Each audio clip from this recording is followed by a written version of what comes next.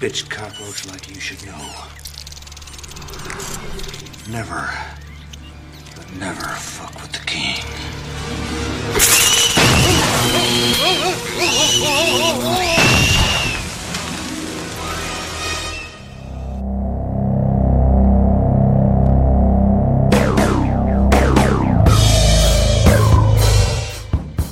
What you are about to hear is a labor of love.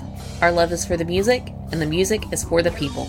We at Rock Strikes 10 and CNJRadio.com have always recommended that any music we promote on our shows be legally purchased, downloaded, and or streamed.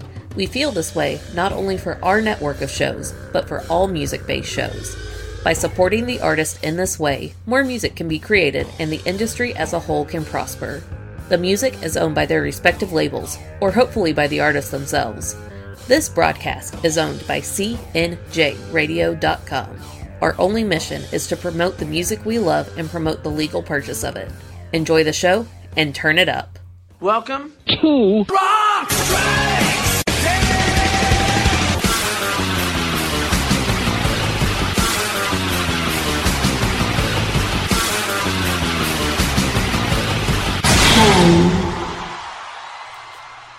Welcome to Rock Strikes 10, the show guaranteed to always give you 10 songs, no more, no less. My name is Joey. I want to thank everybody for tuning into the show here today, especially if you're doing it at the central station of CNJRadio.com. All right, a new year is almost upon us, but before we get to that, and before we get to the best albums of 2022, we got to do it here. The top albums of 2002. We're going back 20 years and counting down what I consider to be the best albums of 2002. What a weird year 2002 is. Kind of a downer year as far as the overall view of where hard rock, heavy metal, any just basic rock and roll, where that all is. Just from the popular standpoint, the pop culture side of things, 21st century has not been kind to rock and roll on the mainstream tip. We've had a couple of good things break through, but not a whole lot. You go and look up any kind of 2002 list online, at least as far as the overall broad strokes of the year, and you're going to see things like it's just all pop and all hip-hop, and we have gotten to this point now in the history of rock where Nickelback is our sole representative of a rock band having one of the best-selling albums of the year, and they're the only ones that appear in the top 10 selling albums of 2002. So we're in dark times, and I've long said this as a fan of any kind of rock and roll, rock, punk, hard rock, heavy metal, what have you. If you are a fan of this stuff and living in the 21st century, you do have to be an archaeologist to find the best stuff. Majors aren't really going to do it for you, and even if they have a good band on their label, they're not going to push them because it's not what's in style. And I don't mean to sound like a snob, but the thing that cracks me up in the 21st century is the indie rock movement, which I'm not trying to hate on all the indie rock bands. There's a few good ones out there. But the fact that they're calling them that just so they can have the cool cred, yet most of them either are or signed over to majors in this particular time period. And then all of my bands, quote unquote, my bands, were forced underground and onto independent labels. Therefore, aren't we indie rock? I don't know. It just seems to make sense. But hey, I don't make the rules. And once again, I don't mean to sound like a snobbish prick or anything, but yeah, you got to dig for stuff. You got to go on message boards. You got to ask around to the people that have the good taste in music. So it's rough out there. It's rough out there for non-pimps. Yes, what we're going to do here to wrap up 2002 is I'm going to count down the top 45 albums of 2002. So even though it was a light year for this kind of music, the top 5 is so good, I'm going to give them their own show at the end of it all. So part 5 of this countdown is going to be double shots of the top 5 records of 2002. So we got some good ones coming up. We got some good ones, honestly, throughout this entire countdown. The stuff that's low on this list, with the exception of the first few albums, which are still fine, but they're in that 3/4 good kind of thing, or a little bit lower. but there's still good stuff to be had on them. So let's start off the countdown here. Number 45, fitting because this band is having their rookie year in 2002, a band that gets labeled as an indie rock band, but I don't understand that because they were always on a major.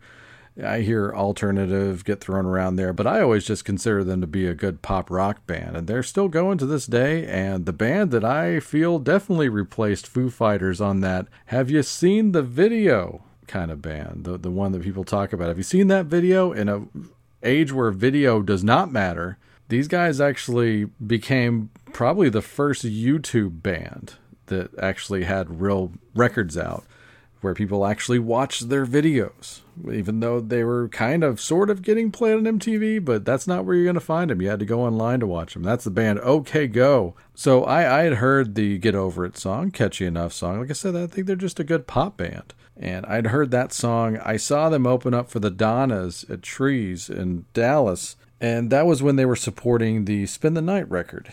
Great tour. And yeah, OK Go opened up. I thought they were cool. Very respectable openers right there. They're still figuring out their thing. They even did a fun cover of the Specials Nightclub, which it's always that moment where a deep enough song gets covered where it's like me and like four other dudes are like, yeah, you have that moment sometimes, right? Anyway. Yeah, no, this record's pretty good. It's a solid 3/4 good for me.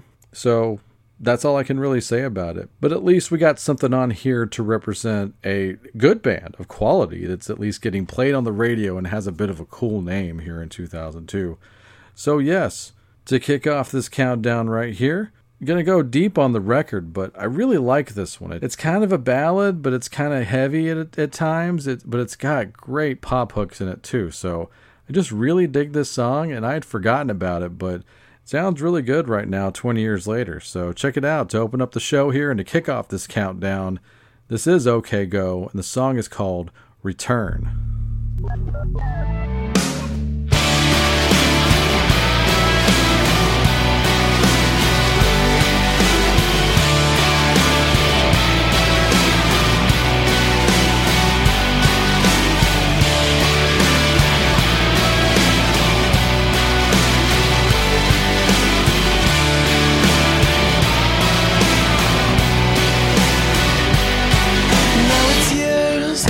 Your body went flat, and even memories of that are all thick and dull, all gravel and glass.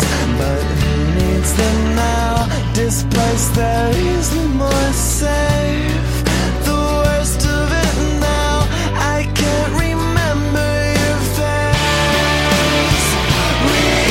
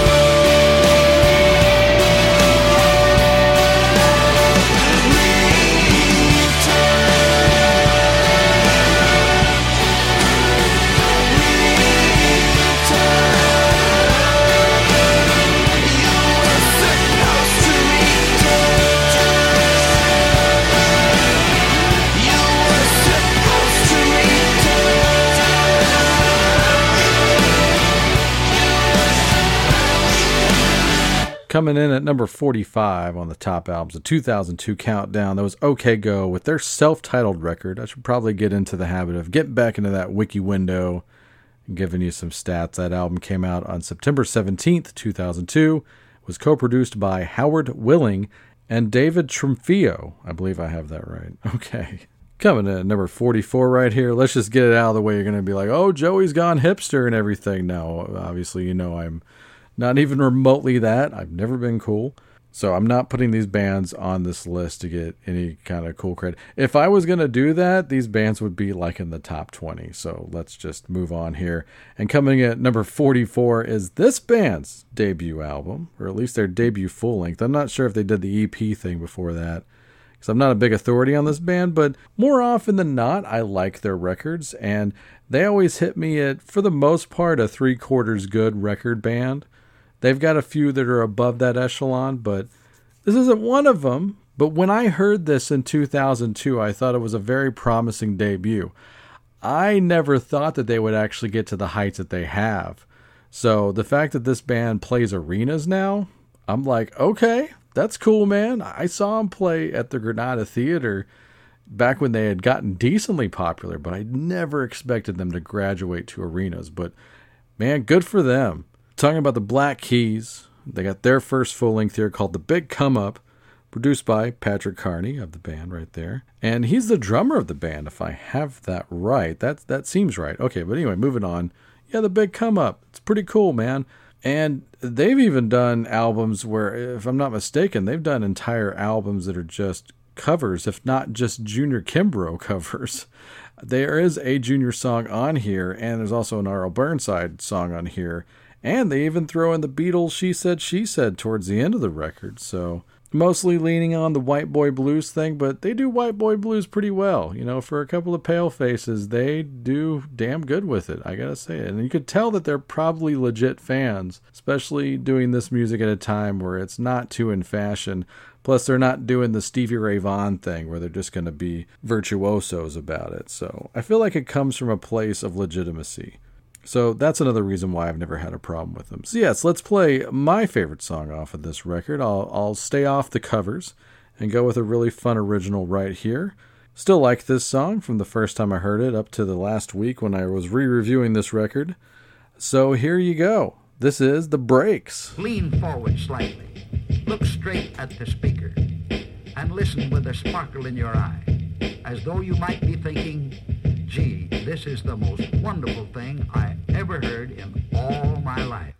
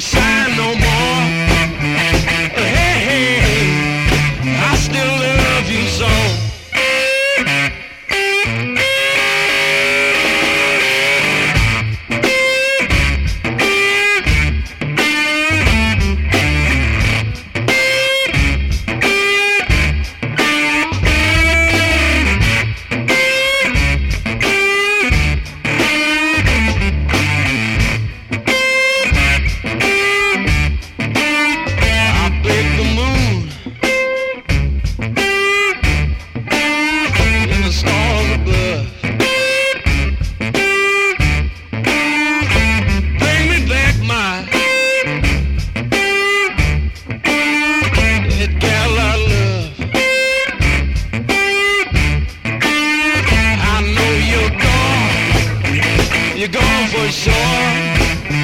But hey, hey, hey, I still love you so.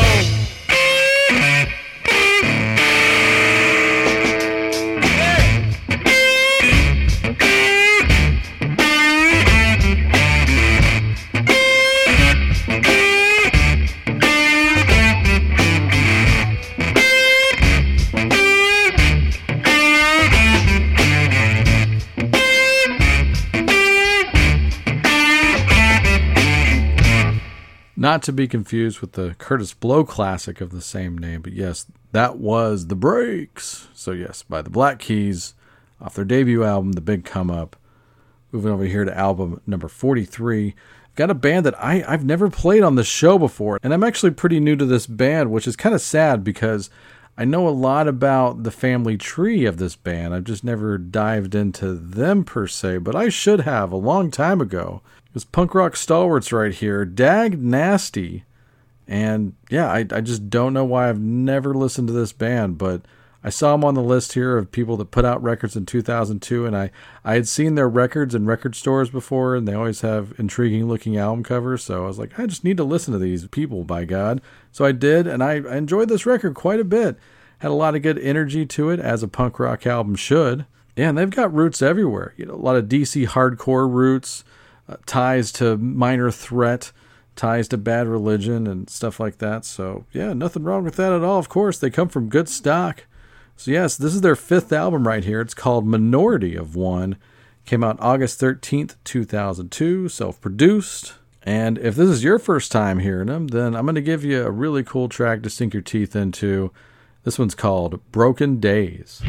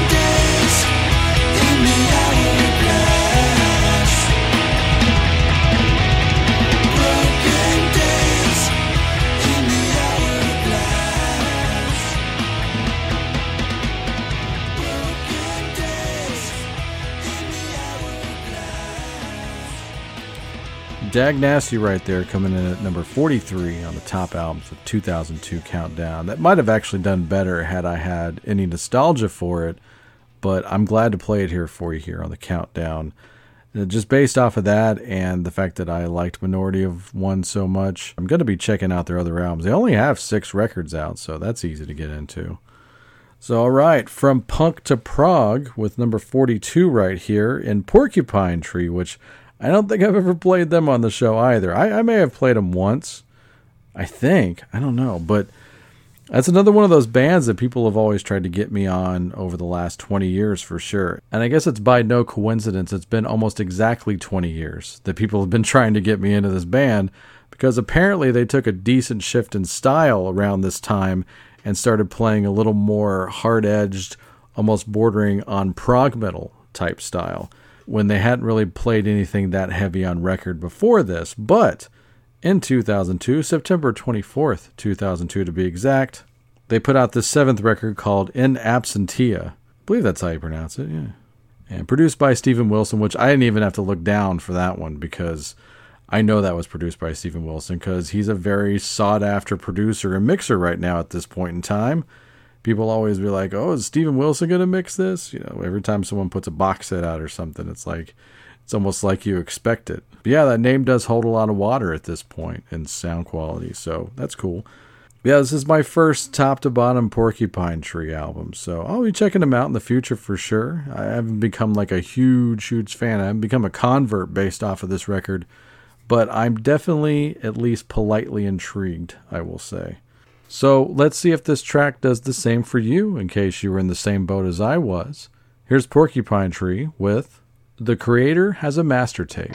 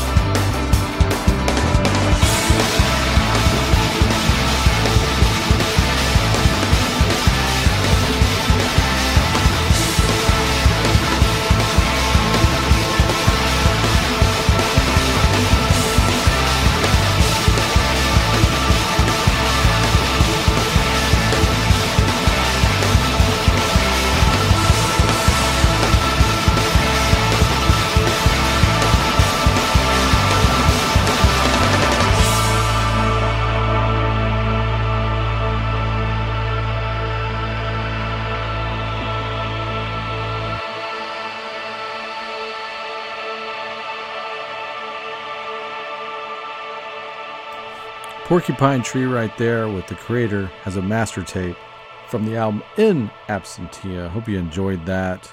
It's what I described it probably right on the nose. It's prog leaning into a hard rock and metal direction. But like I said, I'm going to check more of their stuff out in the future for sure. No doubt about that. Moving over to album number 41 right here. Now, it's got to be tough for a band who has a pretty decent look going on and is on a major and they're doing really well. Their albums sell consistently for a few turns around the sun, and then the tide shifts and you're no longer in fashion. It's got to be tough. I think it's much easier to be like in one position of moderate success and maintain that, maybe going up and down. Maybe it's, I don't know. I don't know what the better journey is. And not that this band was ever playing arenas or anything, but I think when the style of music that you play goes out of fashion, much like it's happened to a lot of genres over these decades, I think if you can sort of do your best to maintain, not hit the panic button, and just consistently do what brought you to the dance, tour consistently, interact with your fans, do all that, it really separates the quote-unquote men from the boys. And I think this band did that with this record here. So on June 25th, 2002, this band put out their fourth studio album called Cheer Up. And I'm talking about Real Big Fish. So while in 2002, pop punk may be in fashion, ska pop punk is not in fashion. But I always enjoyed this band. I saw them a handful of times live, and that's one of those bands you really do have to see them live to fully appreciate them. I know that's most bands, but these guys just have a ton of fun on stage, and they throw a party, and I respect them for doing it. So I'm always going to give them a shot no matter what. And it's a testament to what I said, that the fact that they did their thing and maintained their thing, they're still putting out records to this day. They're still touring to this day. So, and I think that's awesome. You know, it's actually more than awesome. It's bitchin'. And that sums up the song I'm going to play here off of this album to represent it. It's a good old time. And these guys, they're not making fun of it.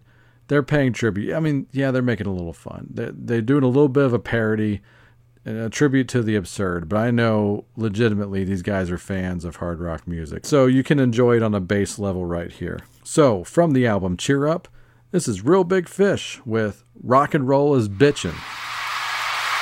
Thank you. All right. Thank you very much. You all are so bitchin'. You know what else is bitchin'? Rock and roll.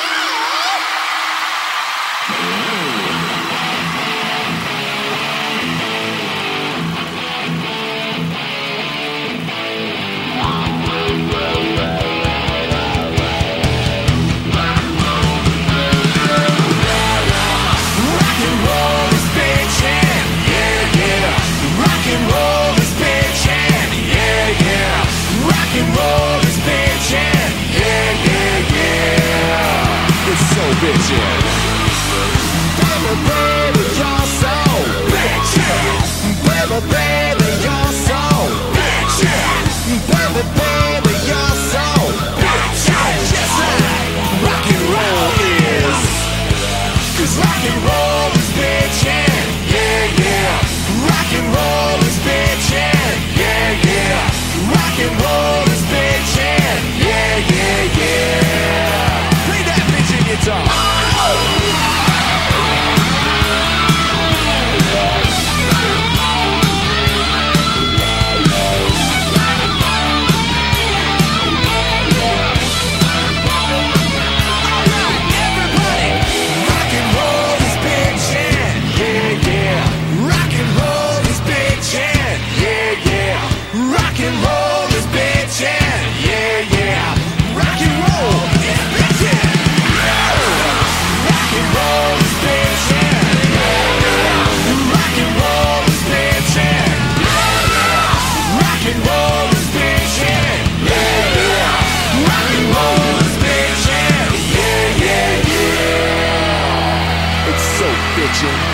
Rock and roll.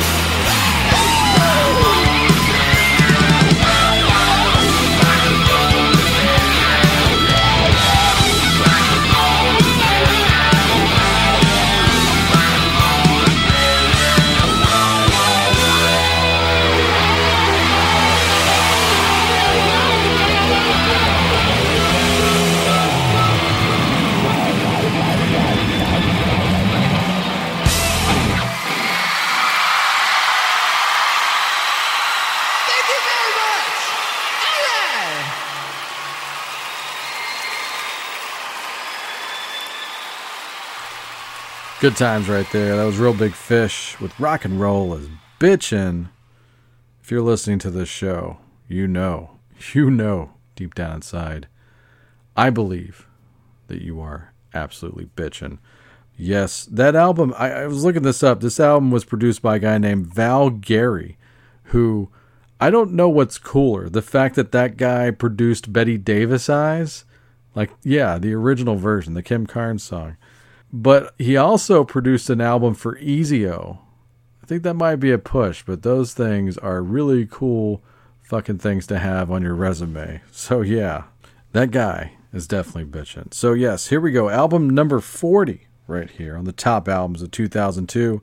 This album came out on March 31st, 2002, produced by David Bottrill, who has credits ranging from metal to world music. And it definitely is on the menu in both ways for this particular album, actually. Now, before this album even came out, I was actually reading about it. I don't know how I was reading an article about this band, because I was not even remotely a fan of this band at this point. I thought that some of the moves they did on their third album were intriguing. I'm like, man, maybe they'll be okay after a while. And then they wound up putting out a cool couple of songs on different comps and soundtracks, and I started to take a little more notice of them. So I guess I answered my own question. That's probably why I was reading maybe a Billboard article about this upcoming album by Silverchair. So this album's called Diorama, and the thing that made me actually listen to this record sooner than later was the fact that it said they were working in the studio with Van Dyke Parks, doing strings and arrangement for him. Van Dyke Parks is the guy that co-wrote the Smile record with Brian Wilson for the Beach Boys, and he worked on his own records too. He's a very avant-garde kind of guy, weird guy too, crazy lyricist. But yeah, I just thought, wow, what a random thing that Van Dyke Parks is working with Silverchair. That's just odd. I guess Daniel Johns might have been doing the same thing that I was doing in the early 2000s, which was listening to a fuck ton of Beach Boys records, and the deep ones at that. So that could be why. But in this record, Diorama, I remember slightly praising it when it was out. Like, hey, you should give this a shot. It's not what you think it's going to be.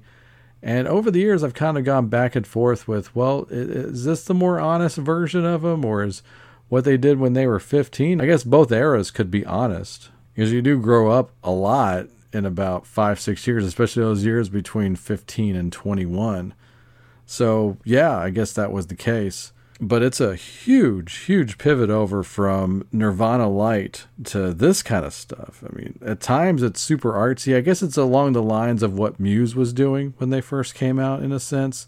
Not as extreme and as proggy or anything, but it was just interesting. And I've always, it's the only Silverchair album I own to this day, so it's always kind of had my ear. So I was curious to see how well it was going to line up on this countdown, because I figured it would make it on here somewhere. But as of right now, I probably enjoy about 80% of this record still. So there you have it. And to represent this album, I'm going to go ahead and play the opening track on the record, because I don't know of a better song to represent the record, because it ranges from like super light to kind of heavy. And I think this song does a little bit of both. So, and you're going to hear the strings that Van Dyke arranged on here as well. It accomplishes all the things they wanted you to know right off the bat. So good placement. And so, from the album Diorama, this is Silverchair with Across the Night. Across the night was the moon that stole my slumber. Across the night I fell in love with people sleeping.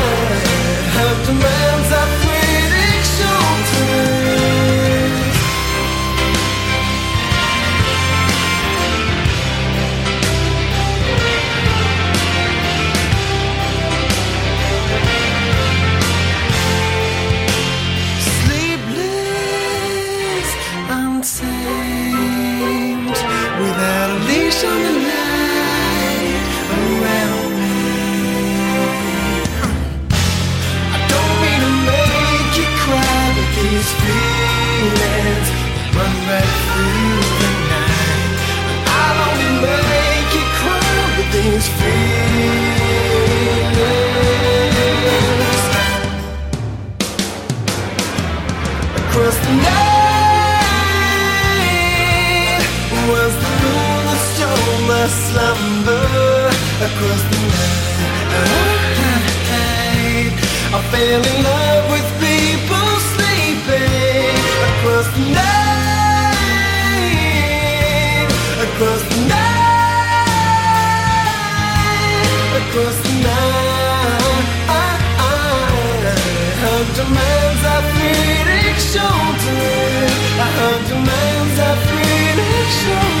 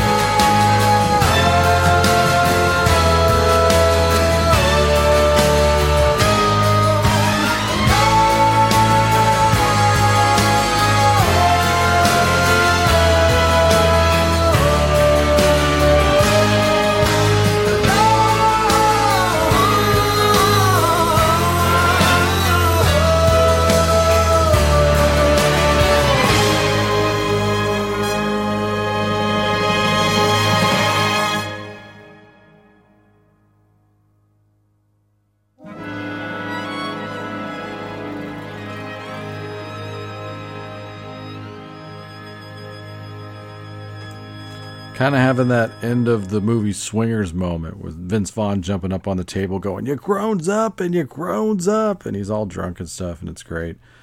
Yeah, that's kind of the musical version of that. That was Silverchair from the album Diorama. That was Across the Night.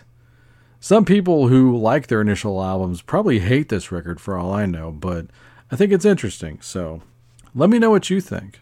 If you want to hear them like rock out as much as humanly possible, you should definitely go look up their cover of London's Burning by The Clash. That thing rules. Speaking of ruling things, of course, this guy always rules.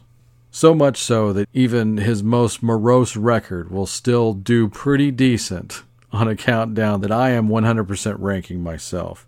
So yes, Rob Halford, of course, with his solo band Halford, put out their second full-length album on June 25th, 2002, produced by also bandmate Roy Z, the great Roy Z. And yeah, it's not as instantly likable as Resurrection, but it might be a tad more honest, as far as I could tell. There's a lot of dark themes, it's not happy, it doesn't have any kind of pop sensibility that Rob is really good at doing. And honestly, even Resurrection doesn't have that too much. It's just straight up more metal, without having hooks. So the problem with this record is probably the lack of hooks, but it's still very listenable. It's still heavy metal music sung by one of the greatest voices in the history of the world, so it's hard to go super wrong, but I wouldn't recommend it as a whole, let's just say. And then ping-ponging back again to say anything that Rob sings on is at least worth listening to once. I have a fun fact about this record, actually, that I just found out. is that the guy that plays drums on this album, this guy named Bobby Jarzombek, he actually is the current drummer for George Strait. Yes. So there you have it. I don't think that fact's going to ruin any kind of enjoyment you might get out of this song. I just ran into that fact a couple of minutes ago and I had to share it with the world. So yes, nothing that a little quick clicking with the fingers won't pull off yourself, but this is why you listen to the show, right? To get those kind of things into your brain as well. So yes, from Crucible, this is Halford with the kickoff track from the original version of this album. I'll explain later. This is the title track, Crucible.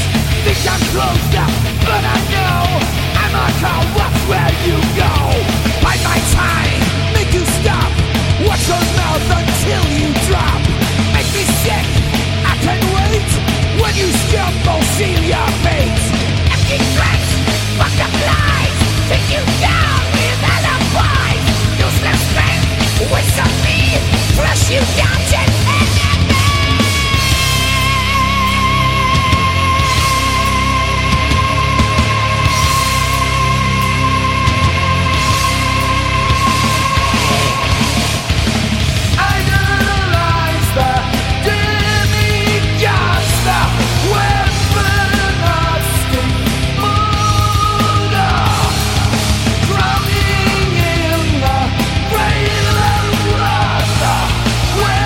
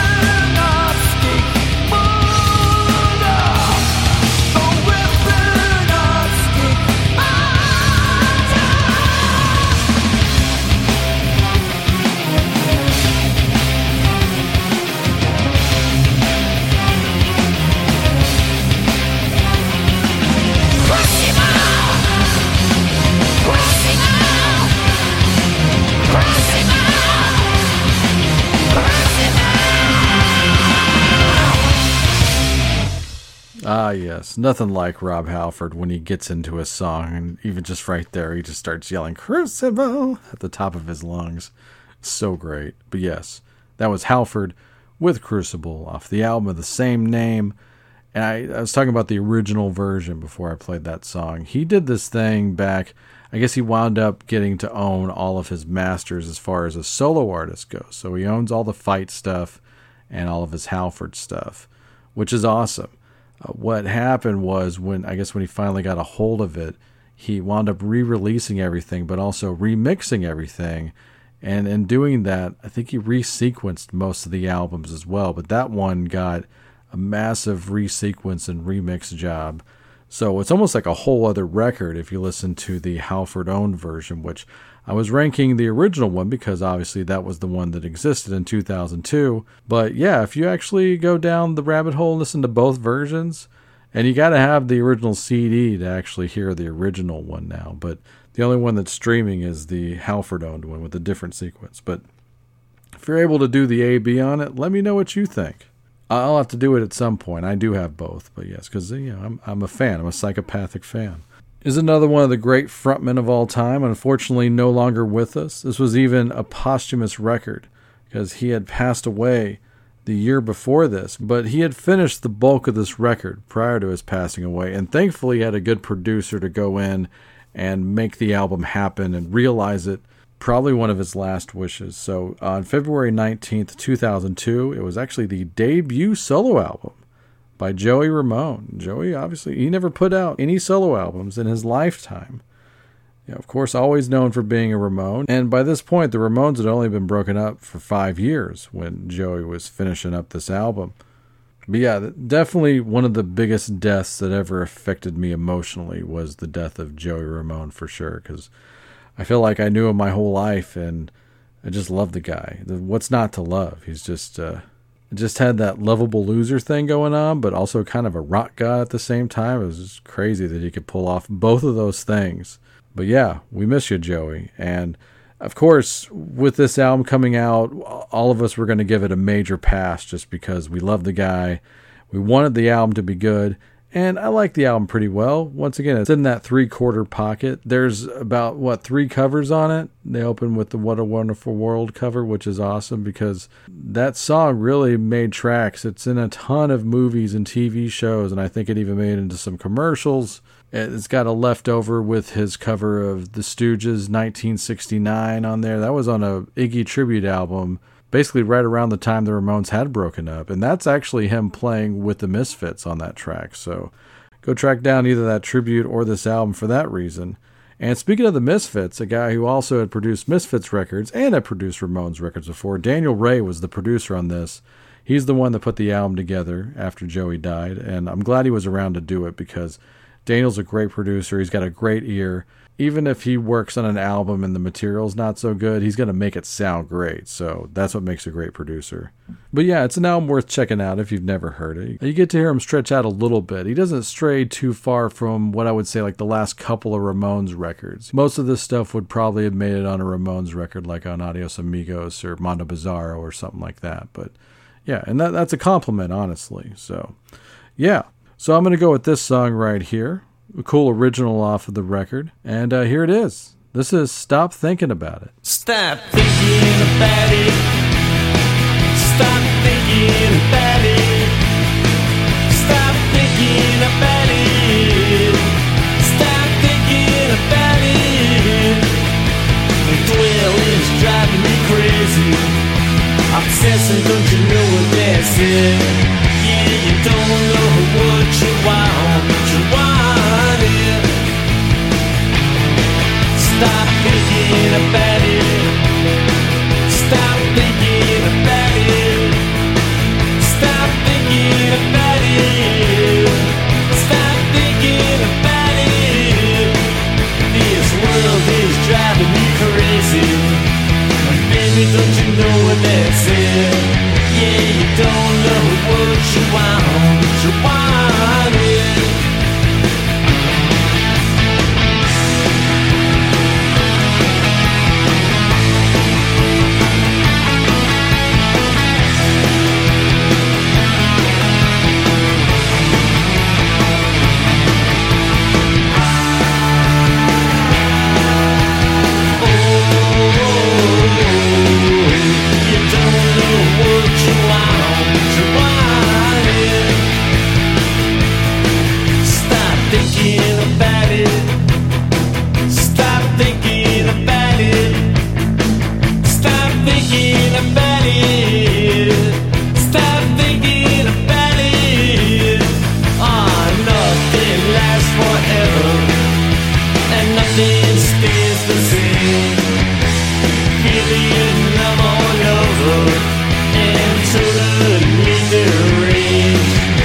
you finally make your mind up, I'll be buried in my grave. Oh yeah.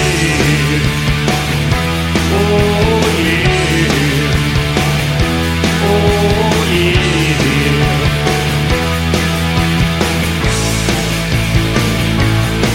All right.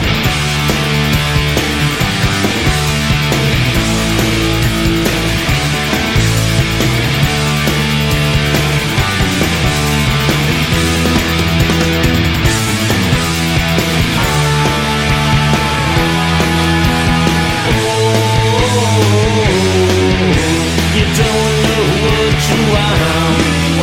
You don't know what you need. You don't know what you want, but you want it.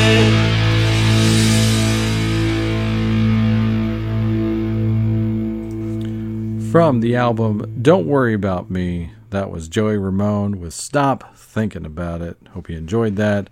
How could you not? It's Joey Ramone, by God. All right, coming in here at number 37. 37!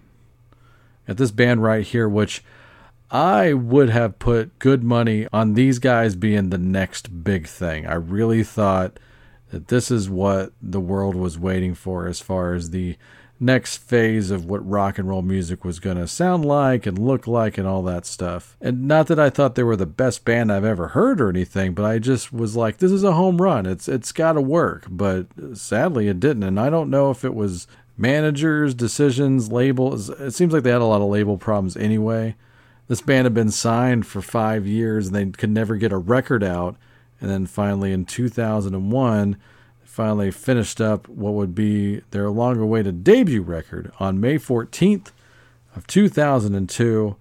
This band right here, Deadsy, spelled Deadsy, in case you didn't know, in case you've never heard of this band, and chances are you may not have. And even the fact they were associated with bands that I didn't really give a shit about or like at this time is, I call it the family values, family tree, you know, your Corns and your Limp Bizkits and stuff like that. But I just thought the sound that they were going for was going to work. It's basically like Depeche Mode and Duran Duran meets goth metal, stuff like that, new metal, what have you. But yeah, so I had even heard some of the demos, and there was a couple of songs that got out. I had heard a leaked version really early on in the internet days. I heard a leaked version of their cover of Fox on the Run, and I thought, man, this is awesome. So, like I said, I was banking on these guys being superstars, but it was not to be. They only put out one other album besides this, and I even have a copy of the debut album that never came out, like an actual printed version, like a promo, and it never came out, much like what happened with Degeneration, label troubles. But yeah, this band Deadsy, they put out their debut record, Commencement. It was produced by noted, at least a guy who is more popularly known as a pop producer, Josh Abraham. And if you didn't know this, by the way, I kind of buried the lead here. The lead singer of Deadsy is this guy named Elijah Blue Allman. He's basically the love child of Cher and Greg Allman back when they were briefly married in the 70s. That was a big deal at the time. But he is the product of their love. And once again, being a son of two different rock stars, like, it was in the cards. They were going to be big, right? It's so weird that they weren't once again. But they had a lot of help on this record. They got guest stars galore. They do a random synthy metal version of Rush's Tom Sawyer on here. So I still listen to this record, and I still think it's pretty cool. So yeah, made it here on my countdown here. Good enough for number 37. I'm going to play you this song. This has always been one of my favorites on the record for sure. And I didn't know this at the time, but looking here on the credits, it says that both John Taylor of Duran Duran and Troy Van Leeuwen of Queens of the Stone Age and Perfect Circle both play on this track. So I'm assuming if you got John Taylor playing on this song, he's the one doing this killer bass line that I've always enjoyed on this song. So that makes total sense. And this could have been a Duran Duran song back in the day, maybe. So let me know what you think. So from Commencement, this is Deadsy with She Likes Big Words.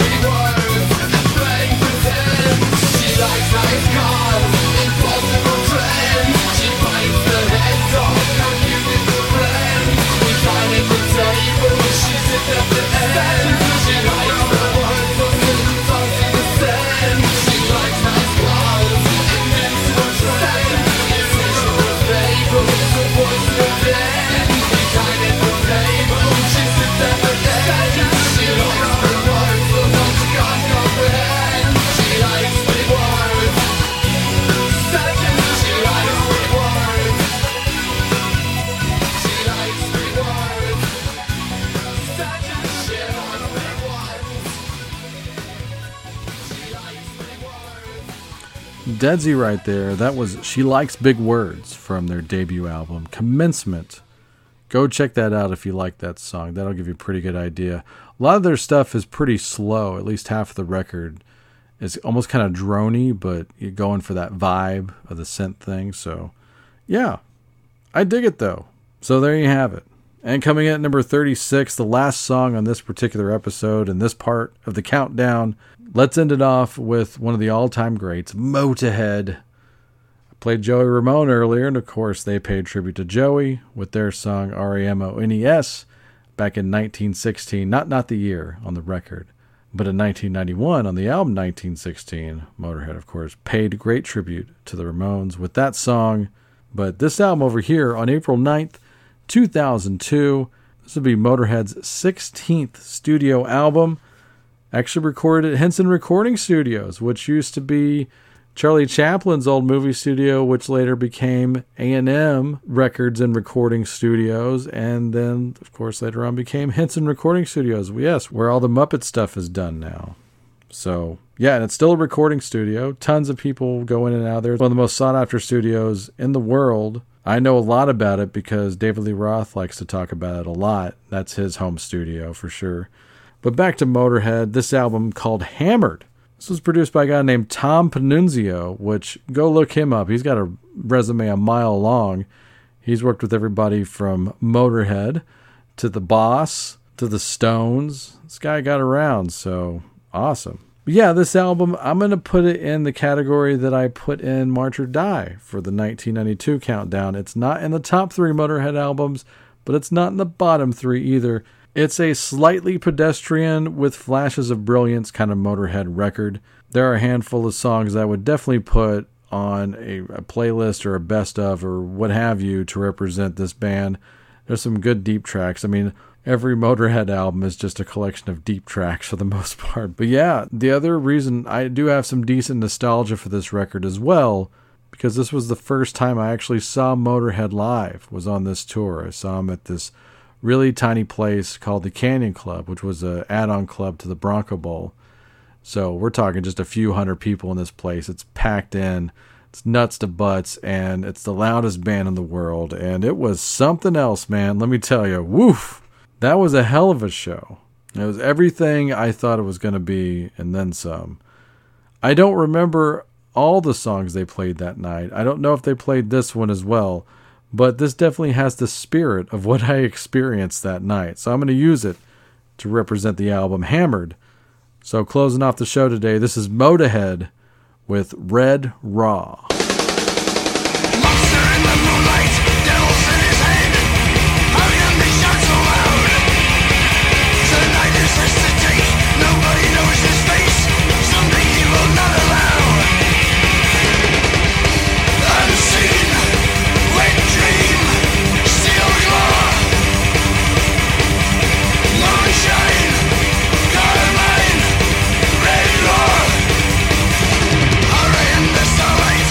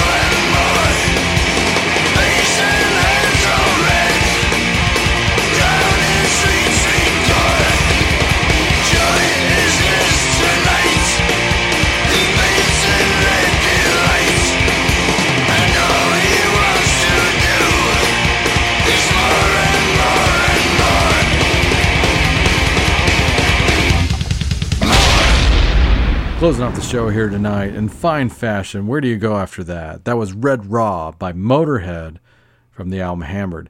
For those of you Cobras and Fire friends and fans, and I'm one of them, whenever you hear Bob Kulick going, I produced Motorhead. Well, this is the album that he's bragging about doing that on. But the asterisk is, and I'm not hating on Bob, love Bob, rest in peace Bob. Yes, technically he did work with and produce Motorhead. The bonus track on this album, which is called The Game, it is the theme song for the wrestler Triple H, one of the all-time greats right there, and it's probably the best wrestling theme ever made ever. But yes, Bob Kulick played guitar on and produced that particular track. So when Bob's like, I worked with Motorhead, yes, it was on that one song, that bonus track song on Hammered. And that was it. That'd be it, as far as I know. I'll double check that, but I'm pretty sure that's the case. But lots of fun there. Motorhead, hope you enjoyed that. Of course you did, right? How could you not? Why are you listening if you don't enjoy Motorhead? I would not understand. But that all being said, I hope you're having fun with this first part of the big Top 45 Albums Countdown of 2002. We've got 35 more records to cover. It's going to be a lot of fun, and looking forward to that last part where we do 5 twofers in a row to represent this awesome top 5 from this particular year. So I hope you're intrigued. I hope you're telling some friends out there, and I hope you're well and had a great holiday. So until the next episode, stay tuned for my better half Nola with the plugs, followed by the best damn outro song in all the podcasting business. Take it away, Nola. We would like to thank you for taking the time to listen to the show today. You can reach us on Facebook or Twitter. We love getting messages and always do our best to respond.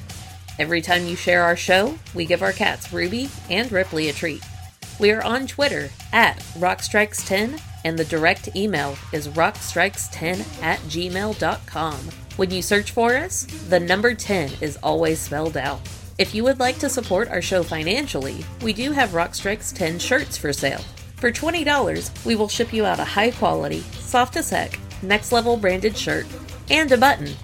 Send us an email or direct message for more details or to order. Please help us spread the word about this show and all of our other quality shows by listening, liking, subscribing, and sharing. Our official website is cnjradio.com. You can visit this site for all episodes of Rockstrikes 10 going all the way back to episode number 1. While you're on cnjradio.com, check out some of these other quality shows. The Wrestling House Show, a pro wrestling podcast unlike any other. The Synaptic Empire audio transmissions, hosted by Randy Brown, a true alternative.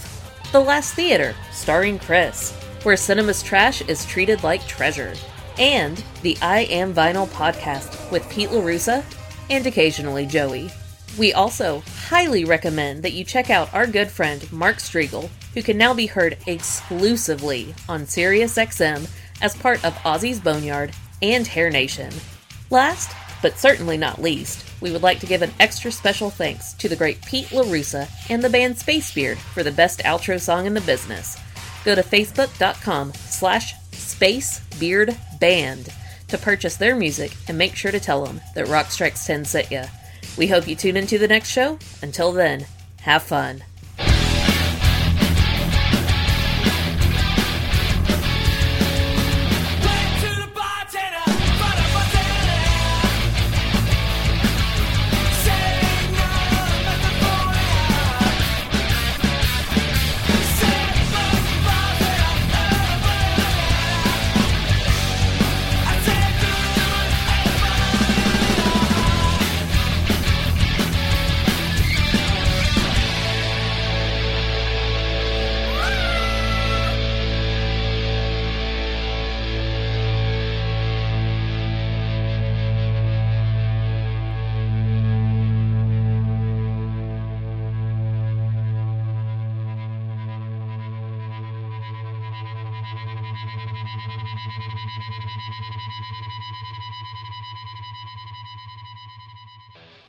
Post-game show is brought to you by...